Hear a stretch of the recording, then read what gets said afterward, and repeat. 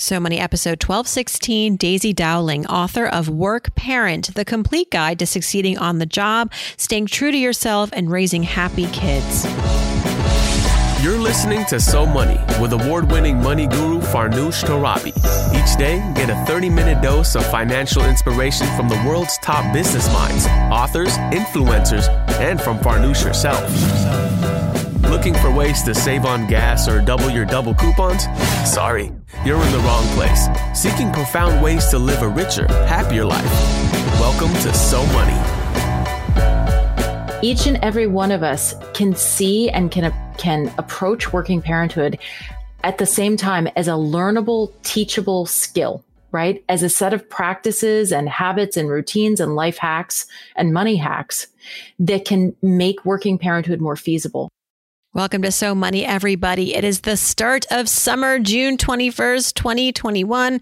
Also my son's 7th birthday. Shout out to Evan. He had a big birthday party this weekend. His cousin came. His best friend came from Brooklyn. It's all you need when you're 7 years old, right? It's all you need when you're 41, frankly. Today, we're talking about working parenthood with an acknowledged expert on careers, personal development, and work-life balance. Our guest is Daisy Dowling. She's the founder and CEO of WORKPARENT, which is an executive coaching and training firm dedicated to helping working parents lead more successful and satisfying lives. And she has a new book out. It's called Work Parent, the complete guide to succeeding on the job, staying true to yourself, and raising happy kids.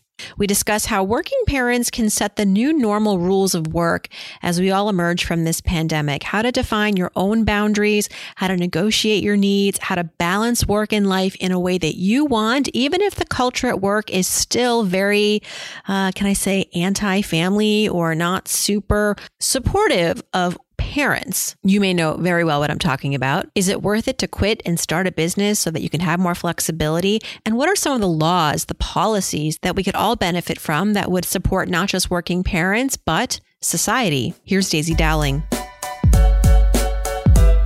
Daisy Dowling, welcome to So Money. Thank you so much for having me. Congratulations on your book, Work Parent. The subtitle is The Complete Guide to Succeeding on the Job, Staying True to Yourself, and Raising Happy Kids. The title makes sure to address work, the family, and yourself. These are this is the trifecta, the things that we all are trying to balance or, juggle as working parents. And before we get into it, just want to start with maybe addressing the world that we're living in right now. Before we were live on the podcast, we were briefly speaking about how right now is sort of this inflection point, this pivot in our world that could, for better or worse, change the future of working parenthood. And so what are your thoughts right now as we sit here doing this podcast? I'm sure writing this book a while back versus having it come out today, a little bit of a different world. So how are you feeling about things? Are you hopeful? Yeah, I am hopeful. I think one thing that the pandemic has done is take the issue of working parenthood. And remember, there's 52 million of us in the United States. We're a big group. We're a diverse group. We come in all packages. It's taken the issue of working parenthood, what we all deal with, who we are, and it has brought it to the fore. There's just been no ignoring it. And while some of the headlines that we all see about how working parenthood is hard and how we've all really suffered in a lot of ways during the pandemic, the good news is that the spotlight is on and that we're now in a pivot time. We're moving into this quote unquote new normal or whatever we're calling it. And we now have an opportunity to incorporate some new working parent moves into that new normal. Right. Because if you're not a parent and you're looking at how hard it has been for parents, even before the pandemic, but of course now in a world where you're working from home and teaching from home and parenting from home, it really it was a lot for many parents, and it caused a lot of working parents to just become parents. Forget the work part. They can't actually do both at the same time. What is your advice for those who don't have kids yet? Like, what do they have to look forward to in this next era of the world that we're going to live in, you think? So my advice for anybody who's an aspiring parent or thinking about becoming a parent is to spend some time with other working parents, not necessarily talking about what they dealt with during the pandemic, but a little bit about what the old normal looked like. And I know that it kind of contradicts. It sounds like it's backward looking, but get a sense, get a pulse of how in non-emergency circumstances, working parenthood is possible. And think in the context of your career and given what you hear from other working parents, what is there about their day-to-day routine, their schedule, how they organize their time, how they organize their finances, and then think to yourself, okay, how could I do this? So get a more neutral view. Don't be sort of terrified by the events of the past 15 months. They're real. I, distance learned my own kids for 13 months over this past year. Let's just say that was a, unique, hopefully once in a lifetime experience. But we're stepping in again to a new normal, and we need to focus on that. It's so true that I also feel like I got a roadmap 20 years ago, observing really the other moms and dads in my workplaces and how they were managing their time, what resources, what outsourcing were they doing. And that was, for me, a real education to learn what maybe I wanted to model and other things that I didn't want to experience. I remember vividly my colleague coming back from an appointment with HR. She was 6 months pregnant, in tears because she didn't realize how little paid family leave time she was going to get. I think she thought she'd have more than she was getting, and it was a real blow. I remember thinking, if I want to have kids one day, I either need to work for a company that's more generous in that department or work for myself. And I ended up doing the latter. Work Parent, the title of your book. How important is it where and how you're working so that you can be a successful parent? That's I would think, a big part of the equation. Absolutely. So there are certainly organizations that are more supportive of working parents. And when I say supportive, I don't just mean in their policies and their programs, like how much parental leave you get, or if that's paid, or if there's a mentoring program you can use when you come back, but the practices, the small stuff that actually shapes your day-to-day experience. So what kind of, eyebrow raise or not eyebrow raise do you get from colleagues or your manager when you say, I'm sorry, I've got to leave this meeting early because I've got to rush with my kid to the pediatrician. That's really the long shadow over your experience. That's what shapes your day-to-day and how doable working parenthood is over the long term. So as I think, any of us who are looking ahead now as parents, as aspiring parents, can think, where do I want to hitch my wagon? What kind of organization is really going to back me up? But at the same time, each and every one of us can see and can approach working parenthood at the same time as a learnable, teachable skill, right? As a set of practices and habits and routines and life hacks and money hacks that can make working parenthood more feasible. So it's a two-way street. We need to get that support from organizations, from our employers, and we also have to meet the call with information, with knowledge, and with action ourselves. Can we get into some of those money hacks? Let's skip a few steps and just go to some of those money hacks for the parents currently who may be struggling or just are about to become parents. And, you might just think like the short answer to this is have a lot in your bank account, try to save as much as possible. In a perfect world, you have two incomes or a healthy single income, whatever.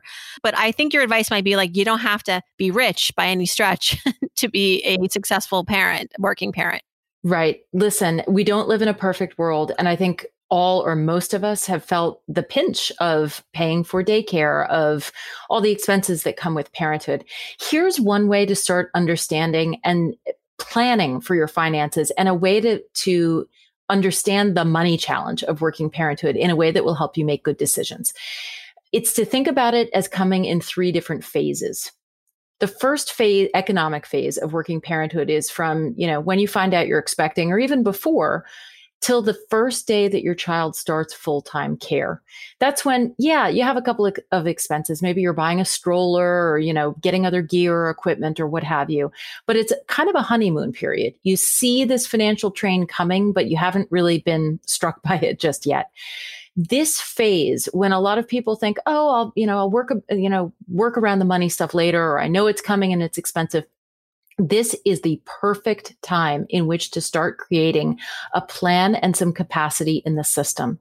So I've spoken to and interviewed so many different working parents on this topic, and I've been struck by how many who have reported being sort of, together and making it work financially as working parents have gotten ahead of the problem by, when they are expecting, for example, putting aside money that they would spend on daycare or on a sitter every month into a special account that becomes sort of their working parent reserve account. It's like a little bit of, fallback money.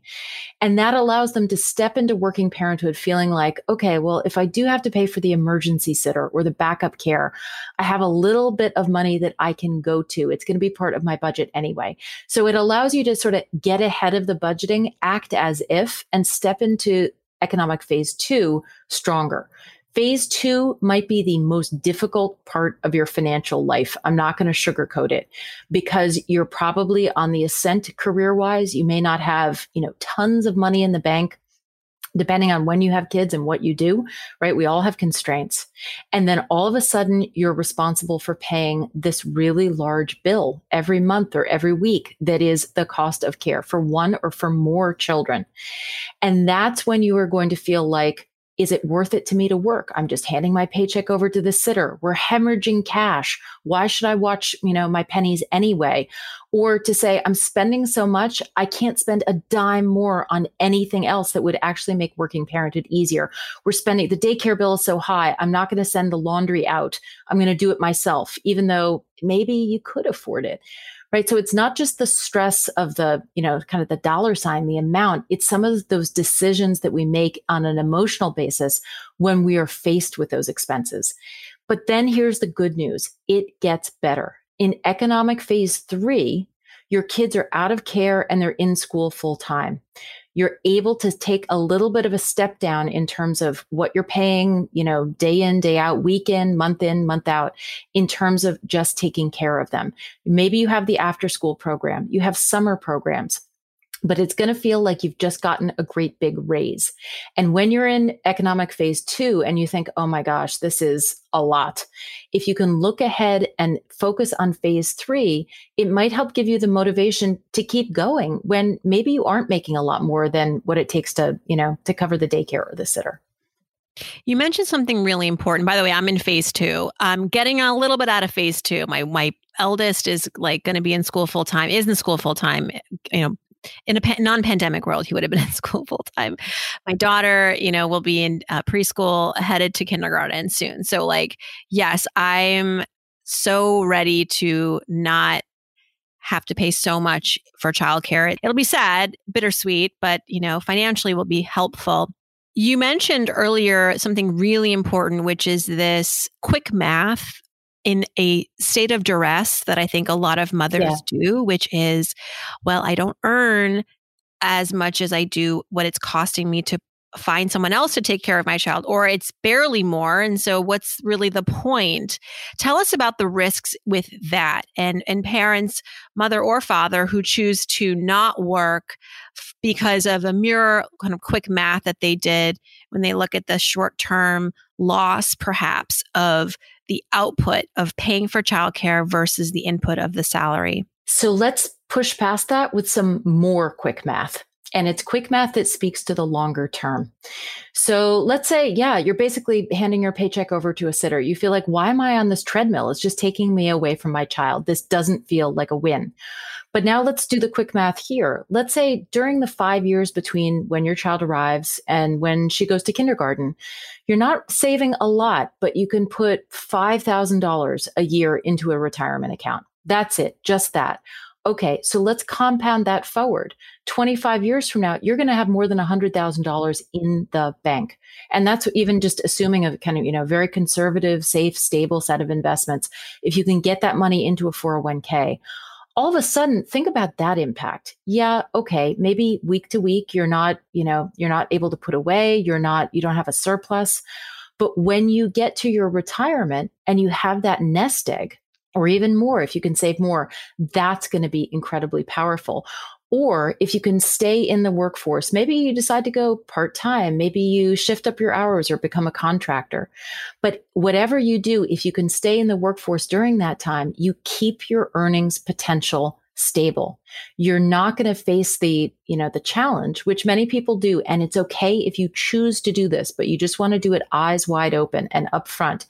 You're not going to face the challenge of going back into a workforce, saying, I wasn't earning for X number of years, and maybe I do have to accept a different salary at that point.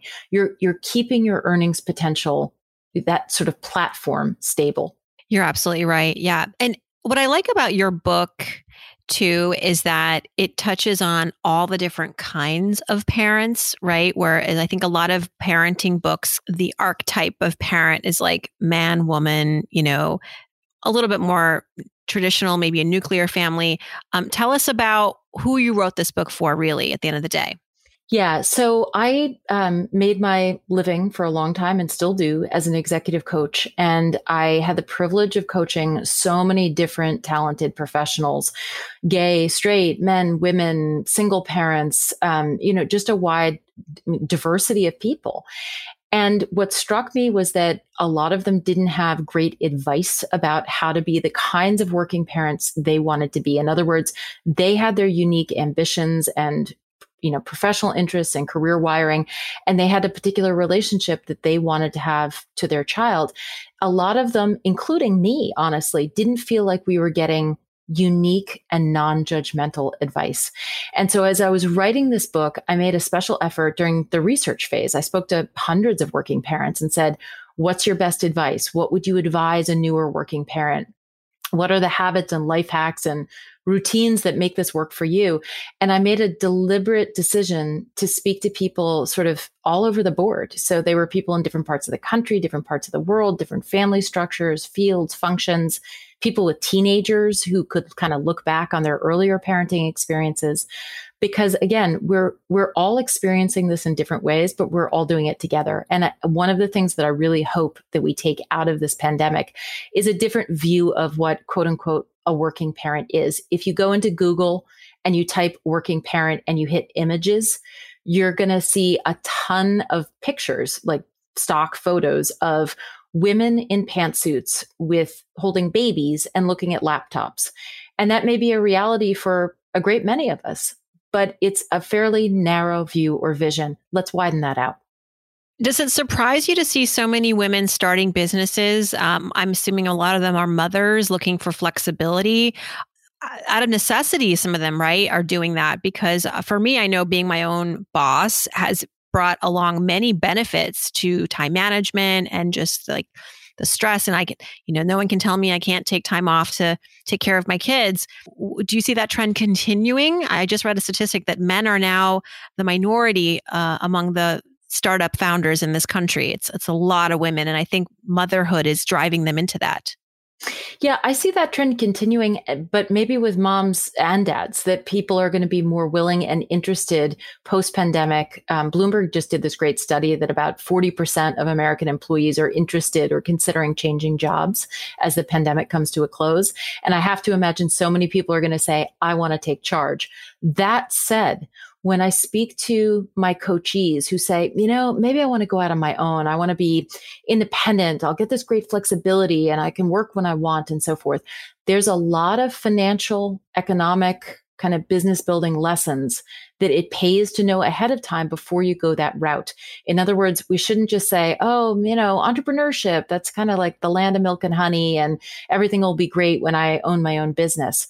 A couple of things to think about ahead of time are things like, how, when you are running your own business, how are you going to leverage yourself? If you're the only employee, how are you going to make certain that you're spending most or all of your time on activities that actually bring in revenue, as opposed to being your own tech support or your own accountant or your own, kind of infrastructure person?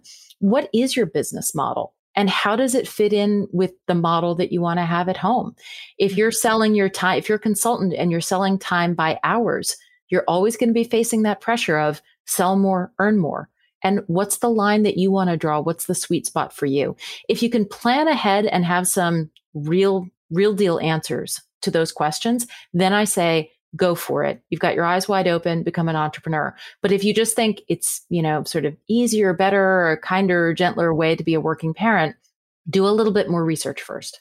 In a bit, I want to ask you about maybe some policy level actions that we would all benefit from, whether that's universal childcare, daycare, more tax benefits for families, et cetera. Curious to get your thoughts on that. But, going back to men and women who work for a company, I like to think that the silver lining to the pandemic is that we all know what's going on behind the scenes now. We know that working parents are juggling, and there used to be, I think, when I was early on in my career, there was this sort of church and state. Like, you don't talk about your family struggles at work, and don't ever let your boss know that maybe you've got a lot going on at home, because then it suggests that maybe you're not focused at work. And that could come up when you're trying to get promoted and all of that. But now I think everybody's a lot more real and transparent and empathetic, hopefully. I mean, not everywhere, but I think that is, I think we're seeing a little bit of a move towards that. Yet, if you are working somewhere and you need more flexibility, or you want to have a real talk with your boss, you want to work from home more, I feel like the pandemic has fostered that in some ways, but you probably still have to have that conversation. How do you do that if maybe culturally your company hasn't supported that in the past, or you're new and you don't want to, ruffle the feathers? Like, what's your advice? Because a lot of this is this emotional handicap that we feel we have at work, that, we can't talk about our family. We can't talk about kids. Yeah, we think it's going to tarnish our professional brand in some way or lead to blowback against us. So here are two different jujitsu moves that I think are really important as you think about communicating who you are and being able to communicate for what you want as a working parent. The first is just a way to sort of restake your own identity as a professional. And, particularly if you've just become a working parent, or even now you're undergoing transition because we're coming out of the pandemic. Whenever you have 30 minutes free, and you can start this and you'll continue thinking about it, I want you to take a blank piece of paper, put a line down the middle, and on the two different sides to write down 5 to 7 words, phrases, or adjectives that really capture who you are, both as a professional and as a parent. And I want you to look at that list and sort of re-anchor yourself in, this is how I want to come across. This is how I want to be known. And to make sure that that also actually works for you as a working parent. So let's say you think to yourself, well, I've always been the hardest working person, the most responsive. Well, now I'm a working parent, and my new brand is going to be the most efficient, the most judicious, the most focused, for example. And as a parent, I want to be nurturing and available and thoughtful. Having that brand in your mind allows you to step into communications that you might have that feel a little awkward or feel a little fraught, with a vision, with a view of, here's the impact I want to have. Here's how I want to come across. So that's sort of the pre-work. When you're in the communication, when you're actually thinking about what to say, the goal is to think about what's going to resonate with your manager or with your colleagues, not what's inside your head necessarily, but what they're going to be able to hear and, more importantly, act on. So let's say, you have to cut out of a meeting early because you do have to go to the pediatrician. Like, this has happened to all of us. Think about your communications as having 4 sides, like it's a frame with 4 sides to it. Your priorities, your next steps, your commitment, and your enthusiasm. So instead of being all apologetic and thinking, are they going to think less of me? I'm cutting out of this meeting, and sort of hiccuping and stumbling over yourself when you say, oh, I'm so sorry. I got to hang up. Instead say, I need to take Jordan to the pediatrician. I'll be back online at 2:30 p.m. or thereabouts, when I'll be able to recirculate a fresh copy of the document so that we are all 100% ready for the client meeting tomorrow. I think it's going to go great. You've been authentic. You've been a parent. You've brought it forward. No apologies, but you've also signaled to the other person in a way that's going to resonate with them. I'm a member of the team. I'm a committed professional. I'm not going to let anyone down, and we are going to have a great client meeting. I'm an essential part of that process. So it lets you be more authentic. And then you can scale that up and think about how to ask for flexibility, for example. again, in your boss's or manager's mind, not having that commute 3 days a week is going to allow me to save 5 hours. I can produce more for you. And it will also keep me here as a loyal, committed employee for the longer term. So flip things around and sort of put yourself in the other person's shoes and think about how you'll come across.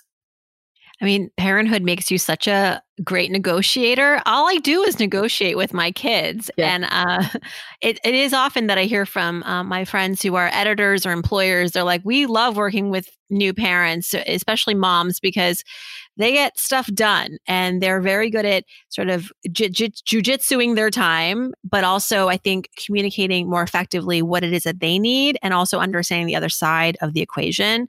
So often we deal with that offline with our kids.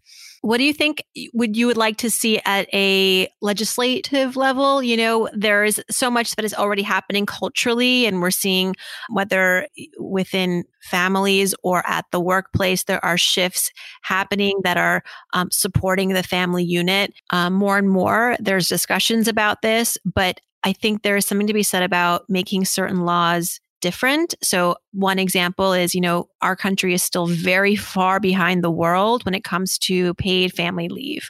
You have a kid and you get 12 weeks of guaranteed leave through FMLA, it's called the Family Medical Leave Act, but it's not paid, not guaranteed paid. Your company might. And it's not for everyone. Not everyone gets it. Exactly. You have to work for a certain type of company. Some companies will supersede that and provide their own benefits, which is great. But what would you like to see happen? A trickle down of, impact from legislative change. President Biden has some bullet points in his act that would help families, especially lower income families. So what would you like to see? Yeah. So I'm actually going to take one leap for even further. So I'm, excited by the potential of the Biden family's plan. I think there's a lot in it that could be, really impactful for a lot of us who are thinking about how to save money, how to find care, how to make it all doable. The one thing I would really like to see kind of above and beyond, right? The next step beyond that is a lot of the on the ground education that needs to happen to bring that sort of legislative baseline or organizational policy baseline alive. Here's what I mean. I speak to hundreds of working parents and I always prod and push and say, no matter where somebody works, I say, what kind of benefits do you have access to? Or, are you thinking about using tax credits available to you when the money subject comes up? Honestly, most of the time, and even with very sophisticated, savvy business people who have MBAs or who work on Wall Street, right? They will say, I'm not really sure, or I think there's a, backup care plan, or yeah, I know I can, I might be eligible for this, but I'm not sure how to file for it, or, how might I negotiate this? And so there's a really big gap between policies and programs and day-to-day practices. I would love, so I'm, I'm a numbers person. I spent a long time in a financial services role as an executive coach. I have an MBA. I'm a numbers nerd at heart and an education geek also. What I would love to see organizations do, and community groups and other places, but is run some really, really simple, straightforward, understandable working parent money seminars so that people who are thinking about becoming parents can get some ideas how to budget, so that people who are working parents understand how to file for that, tax credit they can get, so that, in the organization that you sit, you understand all the benefits and that, yeah, you can use the backup care program and the copay is only X, because those are the things that I think are really going to push the kind of, the policies, this national baseline, which is so important. I couldn't agree with you more. It's what's going to change what's in our wallets. It's how we'll know how to advocate for ourselves, right? Like there can be all sorts of tax credits and policies, but if at the end of the day, the individual is not educated or informed, knowing their rights or knowing what's available to them or how to navigate the system, of course, yes, that has to happen. I think you're onto something. Maybe that's the next leg of this book tour is these money workshops, these work parent money workshops, and let us know how we might be able to support that. I think that is really, really important. And also, I think because you're book, you write a book and it's in print, it's done, you can make new additions, but it's how to kind of keep the conversation going. And as things evolve, continue to inform and inspire and empower working parents. Daisy Dowling, thank you so much for joining us. Thank you so much for having me. And that is our show. Thanks for tuning in, everybody. Check out Daisy's book. It's called Work Parent, out now. I hope your day is so money.